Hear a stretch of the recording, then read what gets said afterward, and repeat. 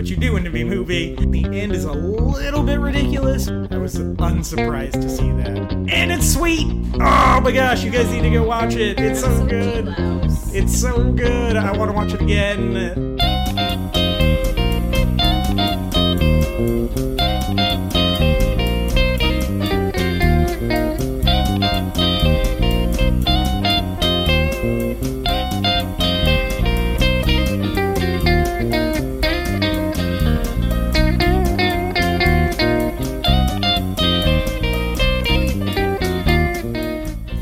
Hello, weary internet travelers, and welcome once again to the Before and After Show. As always, I'm your co-host, MJ Smith. I am also your that was a bad way to start. I am your other co-host, Ryan Buell. Welcome, sir. Hey, good to be back. Yeah, this week we are here to talk about the latest Denzel Washington movie, The Magnificent Seven. It also stars Chris Pratt, Ethan Hawke, Vincent D'Onofrio, Peter Sarsgaard, and a few other people whose names escape me. Yeah. And, so we'll talk about that in a minute, but before that, Ryan, have you been watching anything this week? Yeah, I've been going through a couple things. I've been going through The Office. Okay. Again, I'm on the final season. I love that show.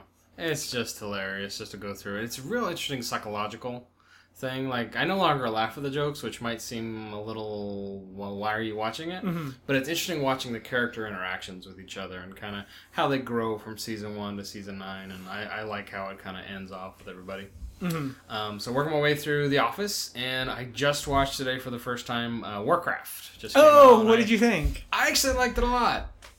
I thought it was a fun storyline. I've kind of read up on the lore, so it made more sense to me. But I don't think the filmmakers did a very good job making it new user friendly. Yeah, because I can understand going in there being like, "What the crap is going on? Why are there dwarves here and humans here? And why is that one chick in a black robe? I can't remember the actress's name. She was in 101 Dalmatians." Glenn Close? Glenn Close, yes. Yeah, she came out of nowhere. Yeah. Weird scene. And some of the acting is kind of like, ooh, you were just here, weren't you? Yeah. Didn't really have a significant part. But aside from the flaws, I enjoyed it. That was a good storyline. I thought they delved into the lore and the visuals. It's just a visually breathtaking movie. Like, I think it's just a pretty movie. And I think that gives it merit. And the guys that play the orcs in the mocap. Oh yeah, that was amazing. Like if the movie was just about the orcs, I probably would have loved it. It would have been a lot better. I think they put more development into the orcs. They put all their time into that, and the humans were kind of an afterthought. Yeah. Oh yeah. Because it just felt unbalanced in terms of who you kind of care about. Yeah, because it definitely, like, the humans felt like, I don't know, get some white guys. Like, that. Get the guy from Vikings, who was good, but he was pretty much playing the same part that he played in Vikings, which is really kind of twitchy, and even, like, the same physical gestures he has in Vikings, he was doing here. Oh, so really? It wasn't really doing anything too different. Okay. Except he's not a swashbuckling Viking. Yeah. He's supposedly a knight.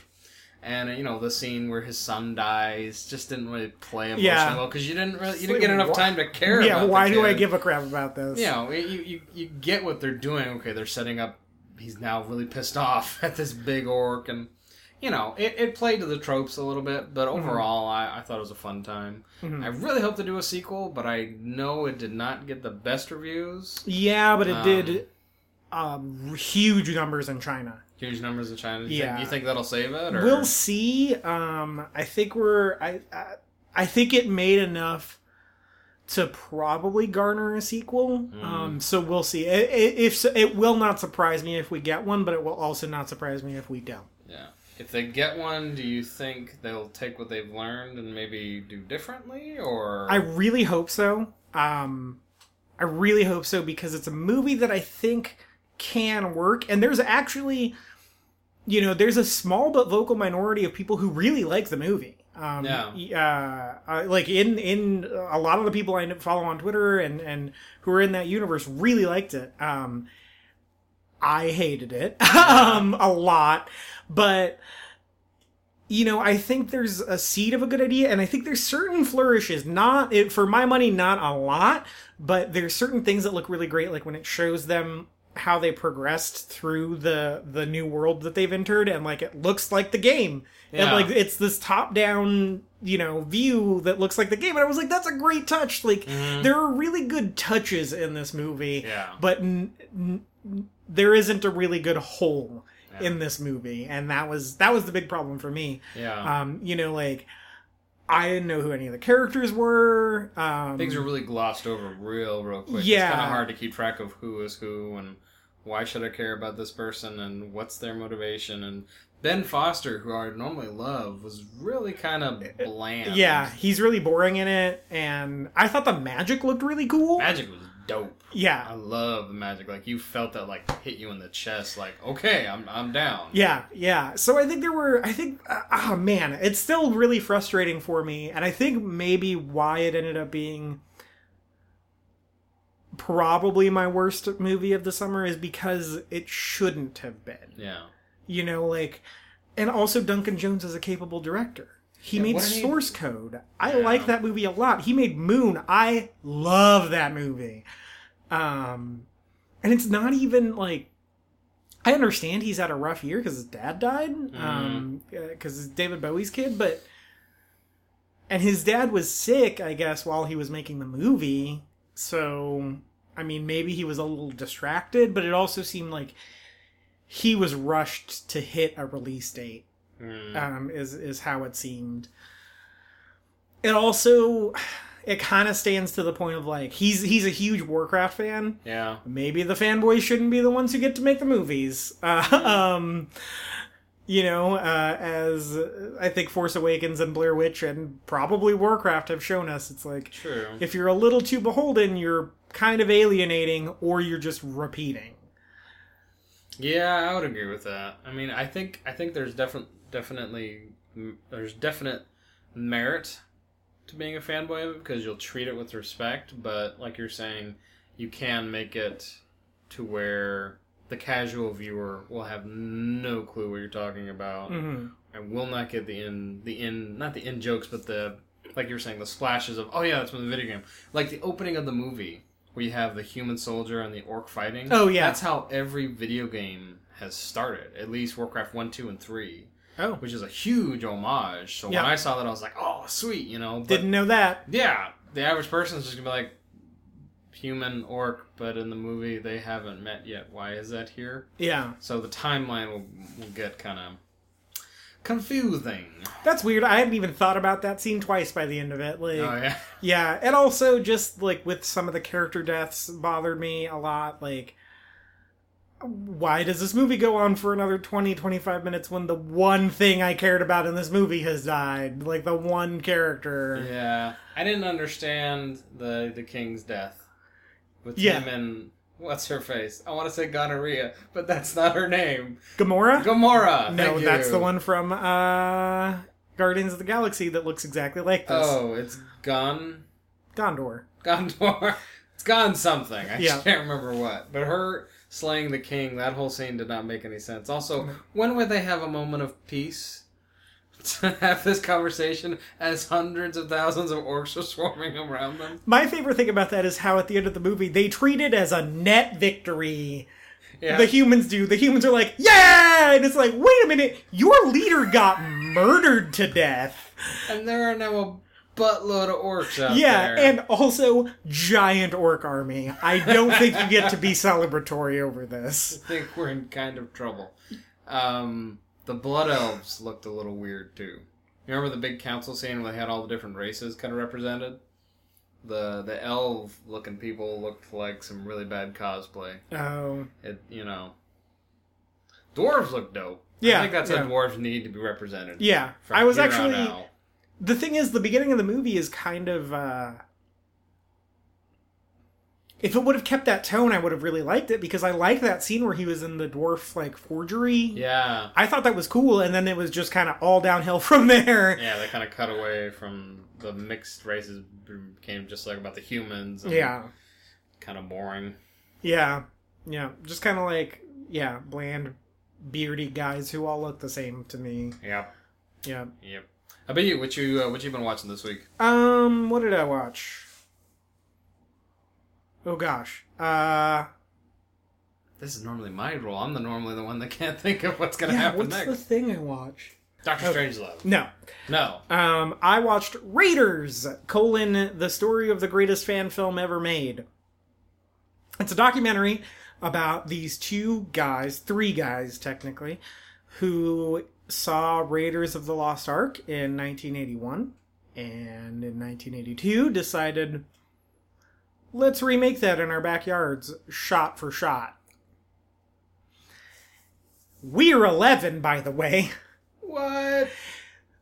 So for the next 7 years, they proceeded on their Christmas, spring, and summer breaks to reshoot a backyard version of Raiders of the Lost Ark, shot for shot, just left to their own devices, and then they ended up editing it together. Eli Roth ended up with a copy of it, and he ended up showing it to Harry Knowles from Ain't It Cool News, and it became this big thing, and they filmed every scene of the movie except for one. The plane sequence. So the movie is them in 2015 finally securing funding to go and film their lost scene and finally put the finishing touch on the movie. Their movie. But it's hilarious because they shot it over 7 years, so they just age randomly throughout the movie because they shot it out of order. And so the movie's like about them, and there's an interview with John Rhys Davies, Eli Roth, Harry Knowles, a couple other film blogger people, and then the two guys themselves, and the third guy who was kind of their special effects guy that was a little ostracized from the group. Really interesting, as someone who is part of a collective of amateur backyard filmmakers in town. It didn't actually strike a chord as much as I thought. I was fully expecting the crowd to be like, it's us, but these guys are insane. You know the scene where Indy's back catches on fire in Raiders? So they did that. And I was like, oh man, that's dope. They figured out how to do a body burn.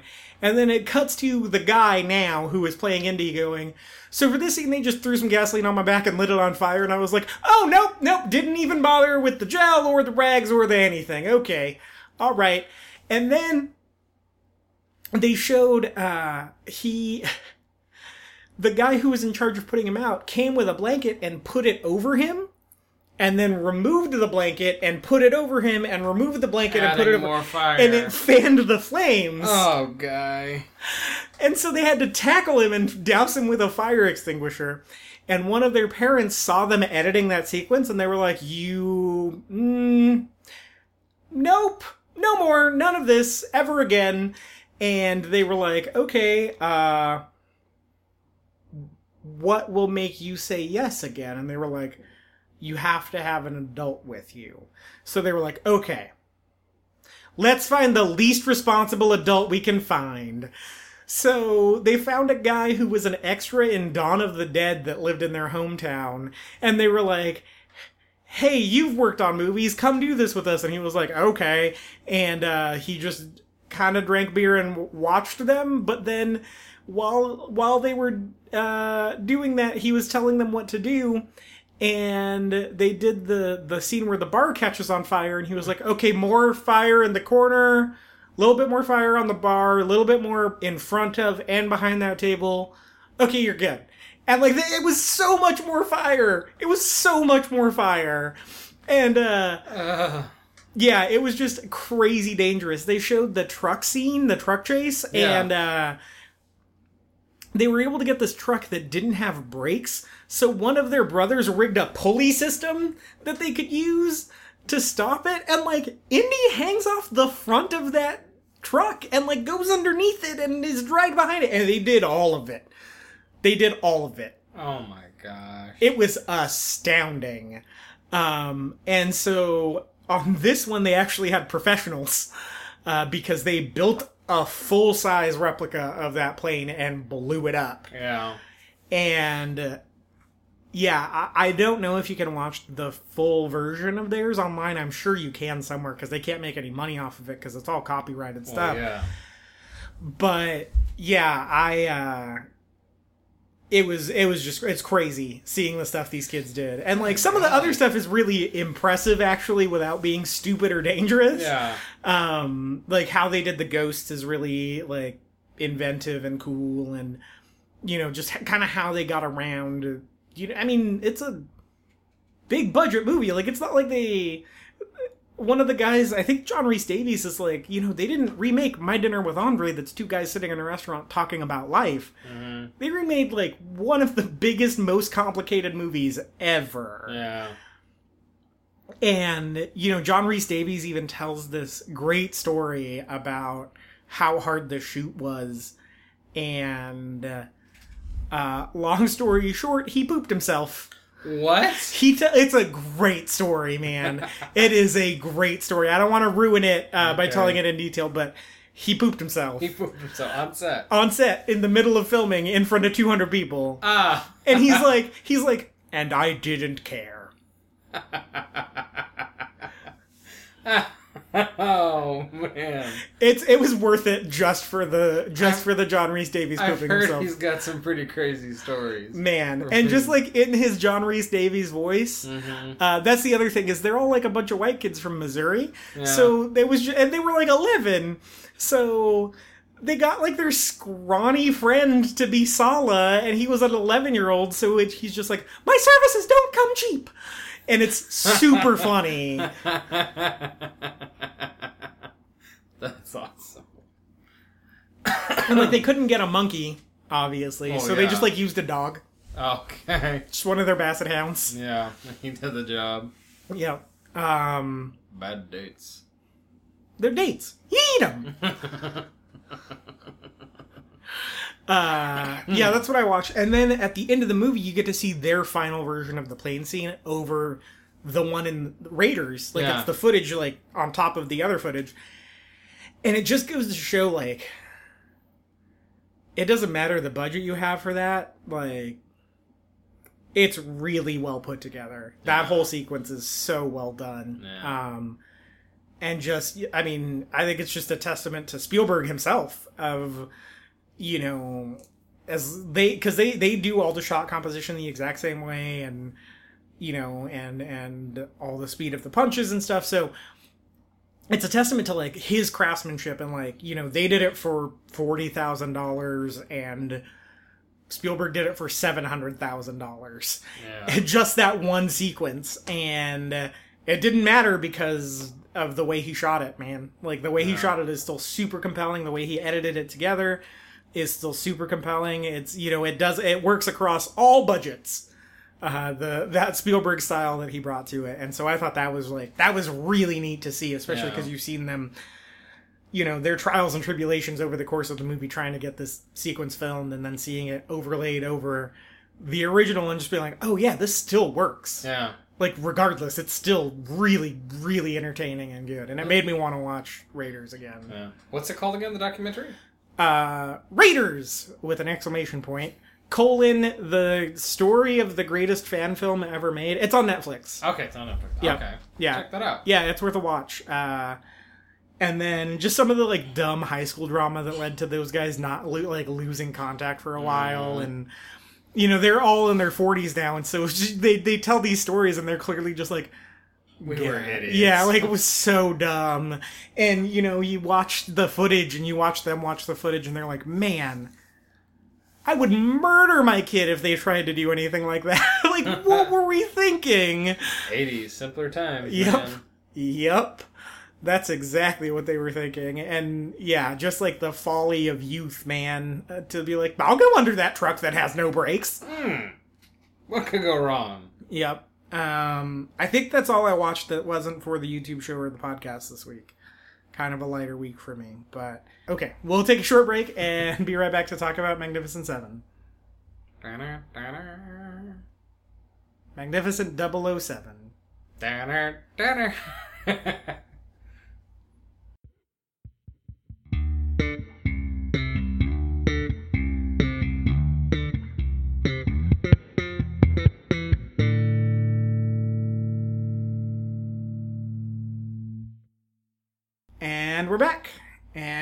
here to talk about meat and potatoes. This week is Magnificent Seven, starring Denzel Washington, Chris Pratt, and several others, as we mentioned at the top of the show. Headed into it. So the story is about a group of townspeople who their city has been besieged by an evil mining magnate, robber baron kind of guy. He's trying to take over the town so he can build mines. He kind of wants to drive everyone out, level the town, and mine underneath their land. And so it starts with him kind of monologuing about God and capitalism, so you know who the bad guy is, and then he kills some people, so you definitely know who the bad guy is, including the wife of this woman, and this woman goes and seeks out the services of Denzel. The husband of this woman? Yeah. They're not that. Yeah. It's not like that.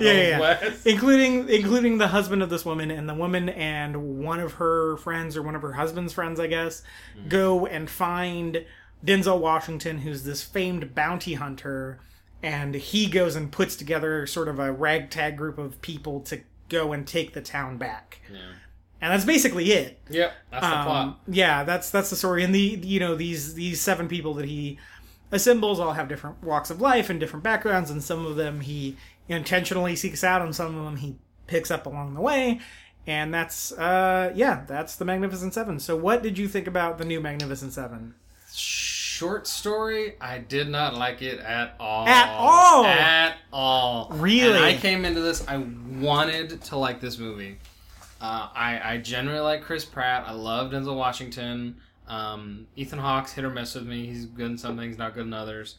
And the guy that played the Trapper dude, what's his name? Vincent D'Onofrio. I love that guy. From Daredevil and other things I've seen him in, love that guy.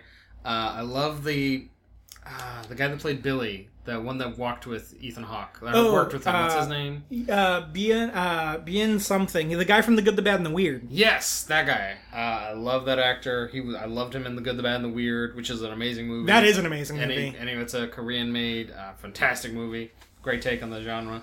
I was down to like it, but I knew I was in for trouble when that scene showed up with the bad guy. Mm-hmm. At the very beginning? And he was acting all Joker-y like, and twitchy, and weird. And I'm just going to say this. I think that actor is terrible. I love Peter Sarsgaard. Oh, he is. You smoke crack. That guy, Peter he Sarsgaard is so terrible. Do you still have a chip on your shoulder about Green Lantern? Shut up. He was bad in that too, but almost everything I've seen him in, he has not been good. And this was no exception, because he just comes in and makes this weird speech that makes absolutely no sense. And then he ends on a note that makes sense about, basically, I'm kicking you all out, I'm paying you $20 for your land, take it or leave it. And just was weird and looked like they had tuberculosis, but no one said he had it. And just was not a good, viable villain. Like, clearly they conveyed he's the bad guy, but I just thought he did a poor job of that. I love Denzel. I thought he was good in it. And I'm going to say something that'll make you really happy, but breaks my heart a little bit. Chris Pratt kind of sucked in it. I really liked him in it. We are on weird pages here. I felt Chris Pratt was just flat. And I didn't care about his character. And that I will give you. You'll give me? Yeah, I didn't care about his character. I did not care. Everything he did was just kind of... I didn't buy his character. And that kind of was a through line for the whole movie. Is you don't really care about him. And he's a drunkard. They convey he's not a good guy. But they don't show any redeeming qualities to him. And even, spoiler, his death was really, in my opinion, just kind of dumb. Sure, and then, I get that. And then the whole thing with the dynamite stick and his last little quip. Like, I thought the way he should have died was, because he's a guy that's all about misdirection. Like that's his thing. Yeah, I thought he's an amateur magician in this movie. Pretty much. I thought the way he was going to die, which would have fit the character, is goes up to the Gatling gun. They should take him out, and Denzel goes around and takes all the guys out because he was the distraction. I thought that would play to the character. That would fit. It'd be a fitting ending in a way. But then the whole thing, the dynamite stick, and So I didn't care for Chris Pratt. I liked... you just told me his name. Big guy, Trapper. Vincent D'Onofrio. I loved Vincent. I loved... at first, his high-pitched voice... I thought, that's an odd acting choice for him. Like, why is your voice so high? But it kind of grew on me. And I'm like, this is an interesting character. And also, I think he's been so isolated for so long, he doesn't use his voice that much. And so that, it's kind of atrophied. Yeah. And I like that. Yeah. And I just, he just said some bananas stuff in the movie, but it was kind of great. None of it made sense, but you were like, all right. I'll buy it. It's like Sodom and Gomorrah. It's not. It's super not like that. I loved Ethan Hawke. He was so good in it. His character had the most pathos. His character had the most, I'm invested in you. I care about what happens to your character. I just want to see a movie between him and the other guy, his partner. Yeah, the Korean guy. I would watch a whole movie with them. That was interesting enough. I loved their characters. I thought they had a good dynamic. It was an interesting backstory. The Indian guy... I don't know, the scene between him and Denzel where Denzel comes to ask him to join. Oh, yeah. And he takes a bite out of the heart. I was like, what is this, Dances with Wolves? And that's my other problem with the movie. It had a lot of cliches, which in a Western movie can be okay, but it didn't even play the cliches well. It just kind of was like, oh, you're doing that. And the cardinal sin, they rode off in the sunset, leaving all their dead friends behind. Just kind of like, all right, we're done, leaving. But they rode off in the sunset, but they're riding off towards a mountain. Like, what are you going to do, climb a mountain? You just saved a town? Let's go rock climbing. Like, that to me was stupid. And then, no, the worst sin. I have to get this off my chest. The end of the movie was CGI. Oh, it was awful. Crappy CGI. It looked like someone did, pardon my French, the shittiest Thomas Kincaid painting on Microsoft Paint. It looked awful. But the coup de grace was when she's like, these men who died blah, blah, blah, blah. It was magnificent. Oh, you did not just do that. I almost yelled at the screen. I also hated that a lot. Oh, I thought that was so dumb. And the chick, what, Miss Booby Shirt? What is the deal? Like, when they're in the church, you're just like, everyone else, covered up here. She's just like, nope, I'm exposing them. When she goes to the town to help find the guys to come help defend it, she's wearing, a shirt that, I don't know what they're called, but the shoulders are exposed and thing. I'm like... you're a widow. How is this even... It did not even play to the character. It didn't make any sense why that's happening. Sorry, but I did not... I wanted to like this movie, but that just had too much crap in it for me. Anyway, what did you think? Man, I'm gonna come off smelling like roses this episode. Which is funny, because I didn't like it that much either. But I liked it quite a bit more than you did. I came out, I went and saw it with my dad, and my dad likes most movies, and he turns like, so son, what'd you think of it? I was like, I hated it. And he's like, oh, okay. Did he like it? He thought it was okay. He grew up watching the original. He loved the original. But he saw the flaws in it. But he had the opinion I'm sure most people have. I was like, it was a fun movie, gunslinging, da-da-da, moving on.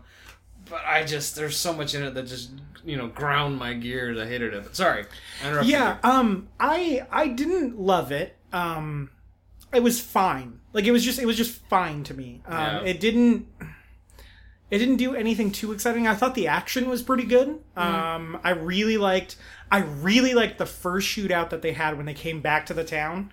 Between them and all the other guards that he left behind. Yeah, that was pretty cool. I liked that quite a bit. I really liked Denzel's scene in the bar where he catches the bartender.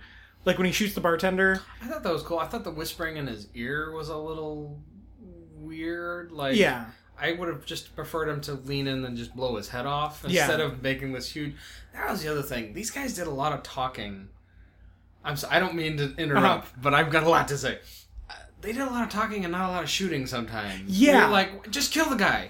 Let's move on. Let's not have an exposition. That's my biggest problem with the movie. It's 2 hours and 12 minutes long. Yeah. This movie should not be 2 hours and 12 minutes long. at all. We were in line getting ready to get concessions, and my wife was like, how long is this movie? And I was like, this bullcrap can't be more than an hour 46. Like, that was the arbitrary time I decided that would be the perfect length for this movie.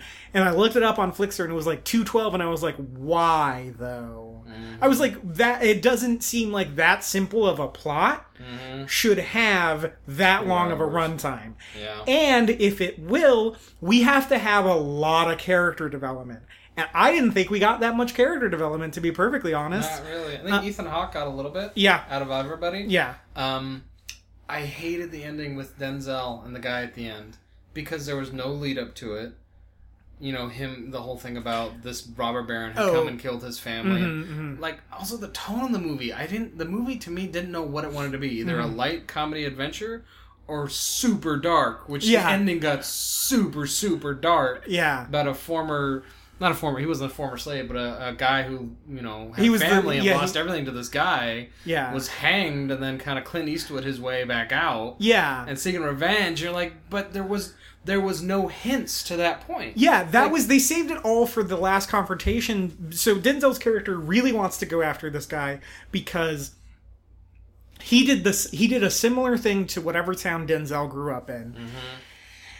And he came in and his guys raped his mom and murdered his wife and tried to hang him, and he escaped the gallows and is now exacting his revenge. We find all that out literally right before he kills him. Yeah. And it's like, man, if you would have told me this up front, like if this would have been the opening scene to the movie of, you know, like giving Denzel a reason why, or even, not even that, keep the opening scene of the movie the way it was. I actually was fine with that scene. Yeah. I actually liked Peter Sarsgaard in the role. And, you know, keep it in the present day for them. Town in that church talking about the land and like trying to be this weird like Daniel Plainview from There Will Be Blood, like land, I drink your milkshake type of guy.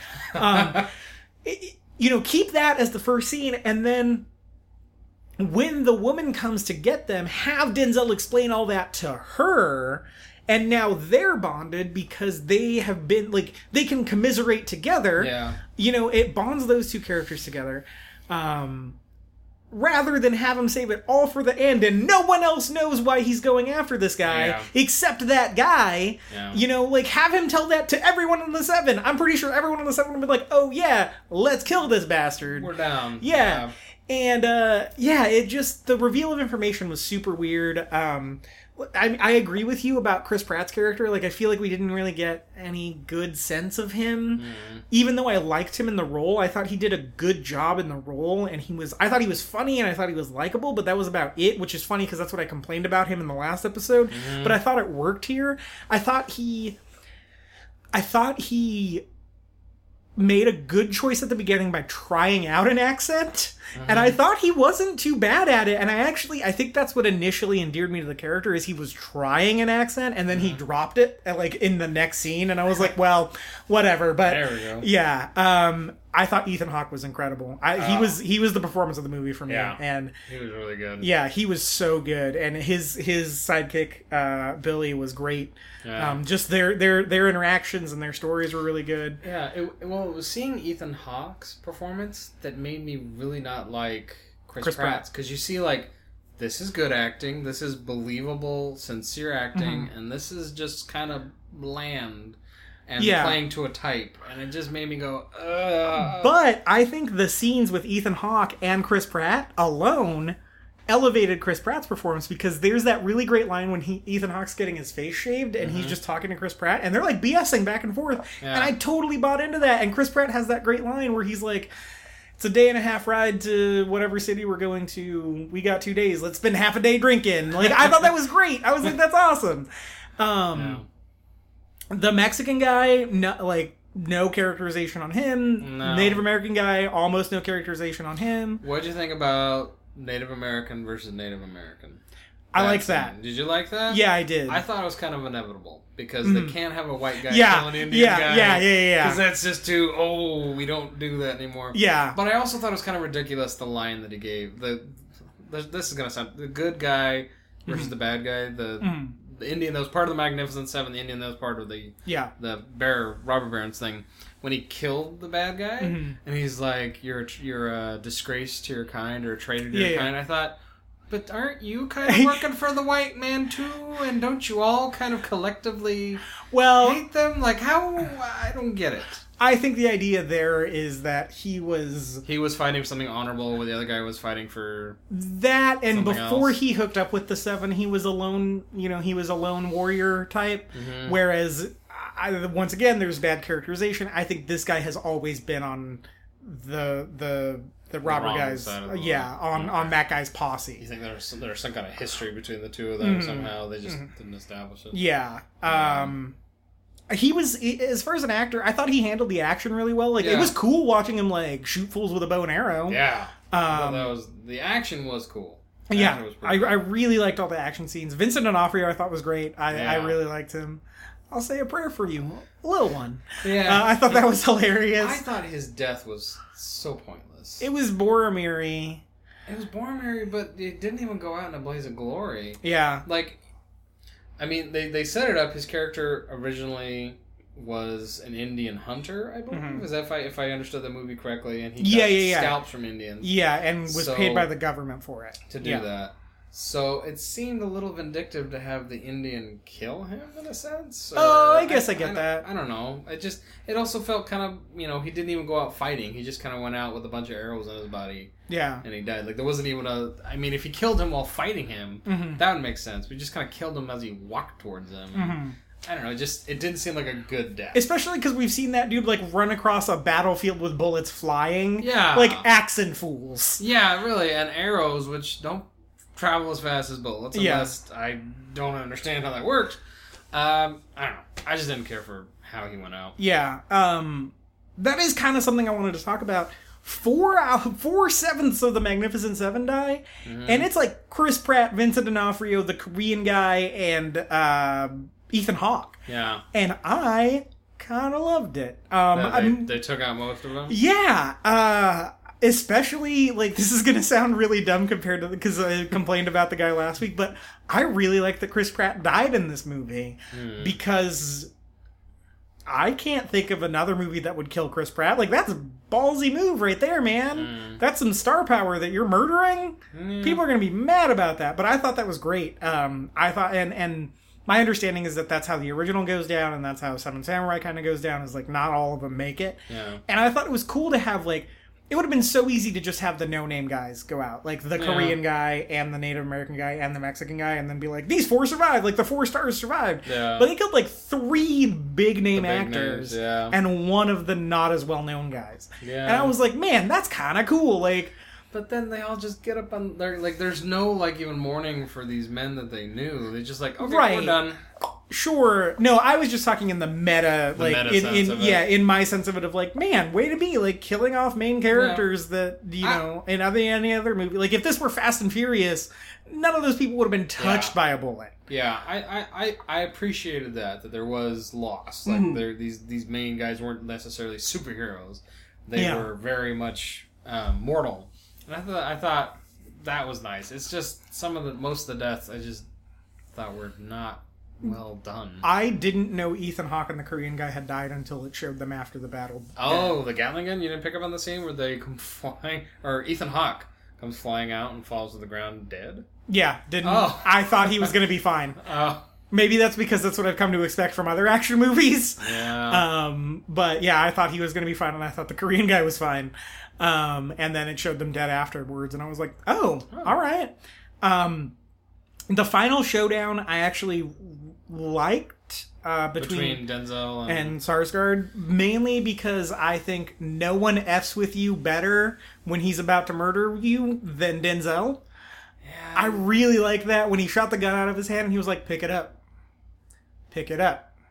Pick it up. Like, he was just... I really love when Denzel does that kind of stuff. But once again, that's more because it's Denzel and not because it's whatever his character was. Yeah. You know, a lot of my liking of this movie is because I liked the people, not because I liked the characters, which is a problem. Even that scene, like, if they had stayed outside the church and had a gunfight, like a true, like, good Western, I would have been fine with it. But then he goes into the church, and then it just, to me, just dragged the scene on. And I get, you get the motive. He wants revenge. Mm-hmm. But then he's like, pray. Oh, I thought that was great. I was, yep. You were down with that? Yeah. I thought that was the dumbest thing ever. It's like, just shoot the schmuck and move on. What I liked about that is I liked that he was a character who had come into the church and had replaced God in his heart with money and greed and land and want of material things, and had tried to do his best to corrupt the church, more or less, like the grounds of the church, and by setting it on fire. Like, he tried his best to remove that from the hearts of these people, and then at the end he's unsuccessful, and like God's justice is served. Like, he pays the ultimate consequence for not for having something else as something else in charge of his heart. Basically, that's I don't know. That was the message you pulled from I it? really liked that it was bookended by the church, especially in that it happened in a burnt church where it was like, it doesn't matter which state the building's in. Like, justice is justice, and justice is going to be served no matter what. I liked that, but I also get it. Like, everything you're saying, I totally get. Yeah. It didn't bother me as much, but also I wasn't super into the movie either, like I liked it more than you did, apparently quite a bit more than you did, but also not, like, kind of a weird dichotomy. Yeah, it's fine. Like I said, I was a little unimpressed by it. Is it worth seeing? I guess, like, if you really want to see it, go see it. Like, it's not bad. I've seen worse movies than this. Yes, there are worse movies out there than this. But I would still say go see the original. Yeah, I've never seen the original. It's kind of a nerd. Like, there's no sense of urgency.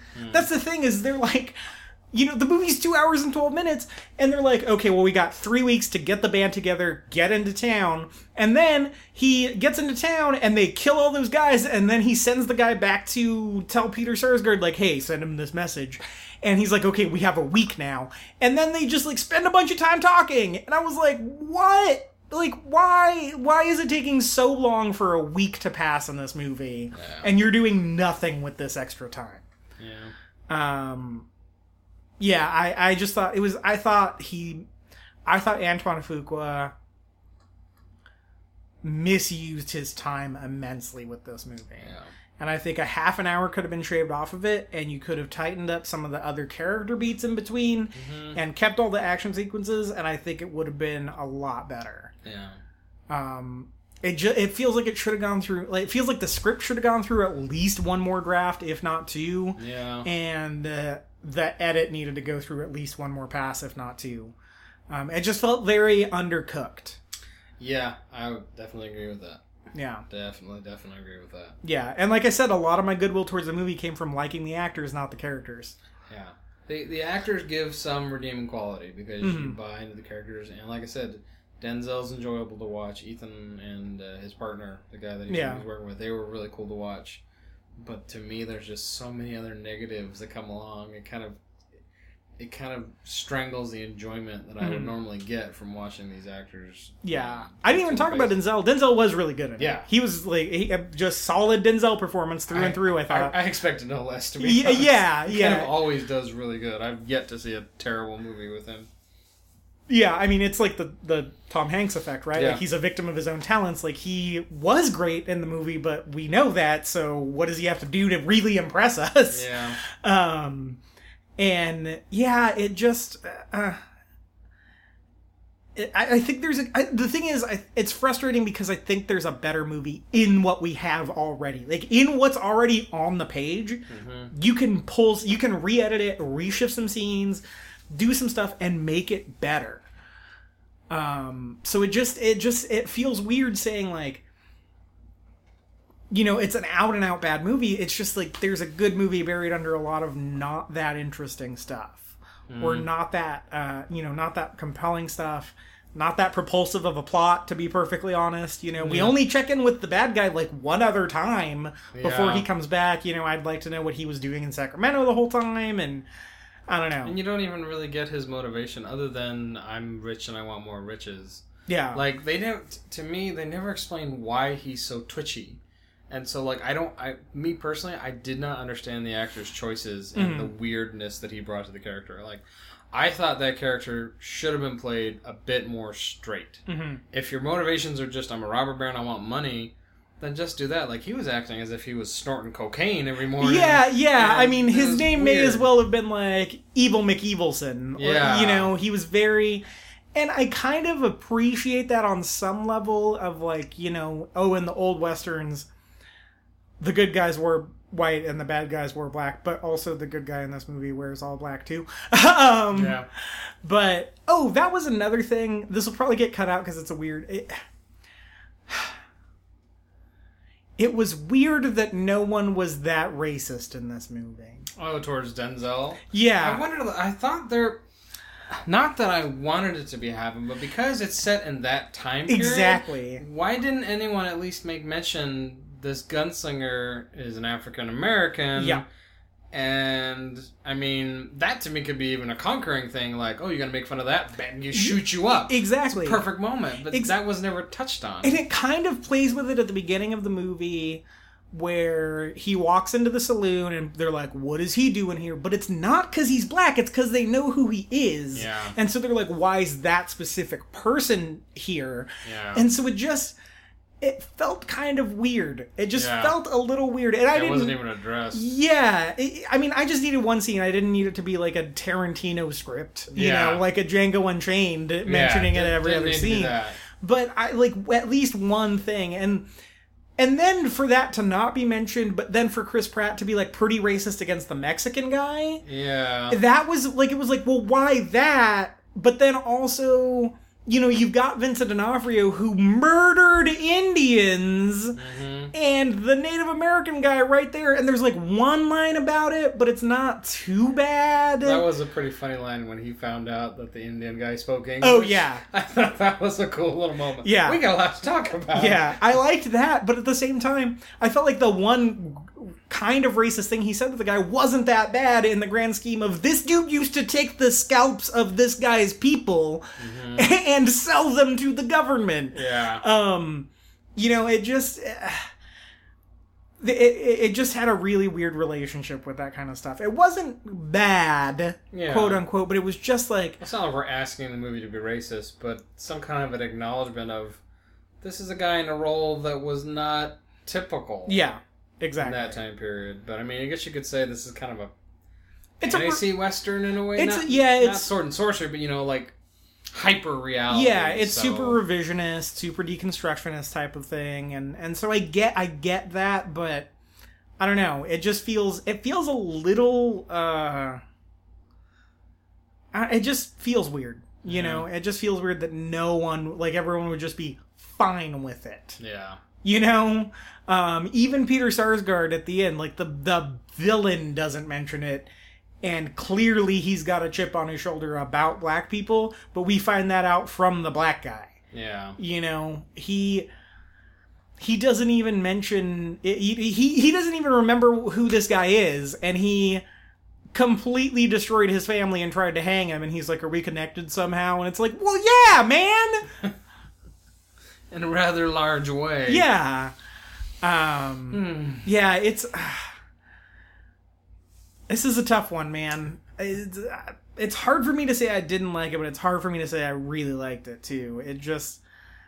I don't know. That first action scene is really good. I really liked Vincent D'Onofrio tackling the dude off the horse. I thought that was great. Yeah, I thought that was pretty sweet. But yeah, it just doesn't need to be how it is. Like...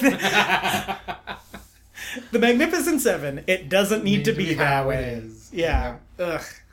You have any final thoughts on The Magnificent Seven? I didn't like it. I hope that was fairly clear. I think, like I said, I think it had some good character moments in it from certain actors. I'd say ultimately watch it for yourself, and if you enjoy it, awesome. This is just my opinion, just MJ's opinion. Yeah. I'd say watch it for yourself. But for me and mine, I did not like it. Cannot recommend it. But if you still want to see it, then I'd say go see it and judge it for yourself. I would say manage your expectations. Yes. Heavily. This movie was sold to me as Fast and Furious on horses, and I love the Fast and Furious movies. So headed into it, I was pretty jacked up about this movie and was ultimately pretty disappointed. There have been worse movies this summer, for sure. But there have been a lot better movies this summer as well. And to sort of, as the last whimper of the summer season, which I think this movie could be considered, as we head into the more, ponderous Oscar affair type stuff, it didn't do much. For me, summer ended with Hell or High Water. Yep. That movie gives me hope. Gosh, that movie's so good. But yeah, just manage your expectations. See it if you're interested. It's hard for me to say don't see it. But it's hard for me to be like, you gotta get out and see it. It's even hard for me to be like, I don't know, wait till Redbox.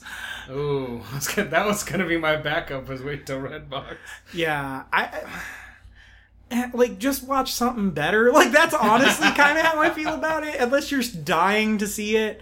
Go see the Kevin Costner movie. I think it's Open Range. Open Range. That is a good Western. Yeah. If you don't like slow movies, don't watch it. But if you want a good, solid Western, go see Open Range. Or 3:10 to Yuma remake. 3:10 to Yuma with Christian Bale and Russell Crowe. And Ben Foster.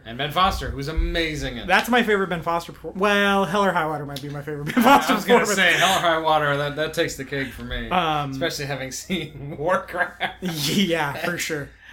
For sure. So yeah, you can find me on Twitter at MJSmith891. You can find Ryan on Facebook if you so wish. Yes. You can find this show on Facebook, the Before and After Show. You can find everything we do at www.thatreelperspective.blogspot.com. That's that REEL perspective.blogspot.com. You can find our YouTube show over on YouTube. You can each week Mike and I talk about a different classic movie.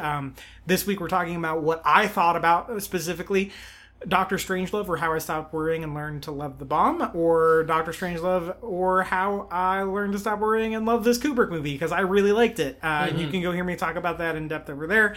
Next week on YouTube we're going to be talking about Tim Burton's Nightmare Before Christmas, because even though I've seen it, Mike hasn't.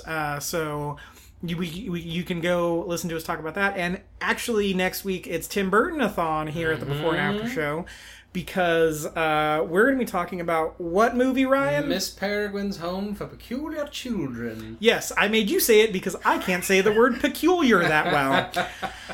Lots of pale skin. Yep. Until next time, go watch Raiders. Dun, dun, dun, dun, dun, dun, dun, dun, dun, dun. Aw.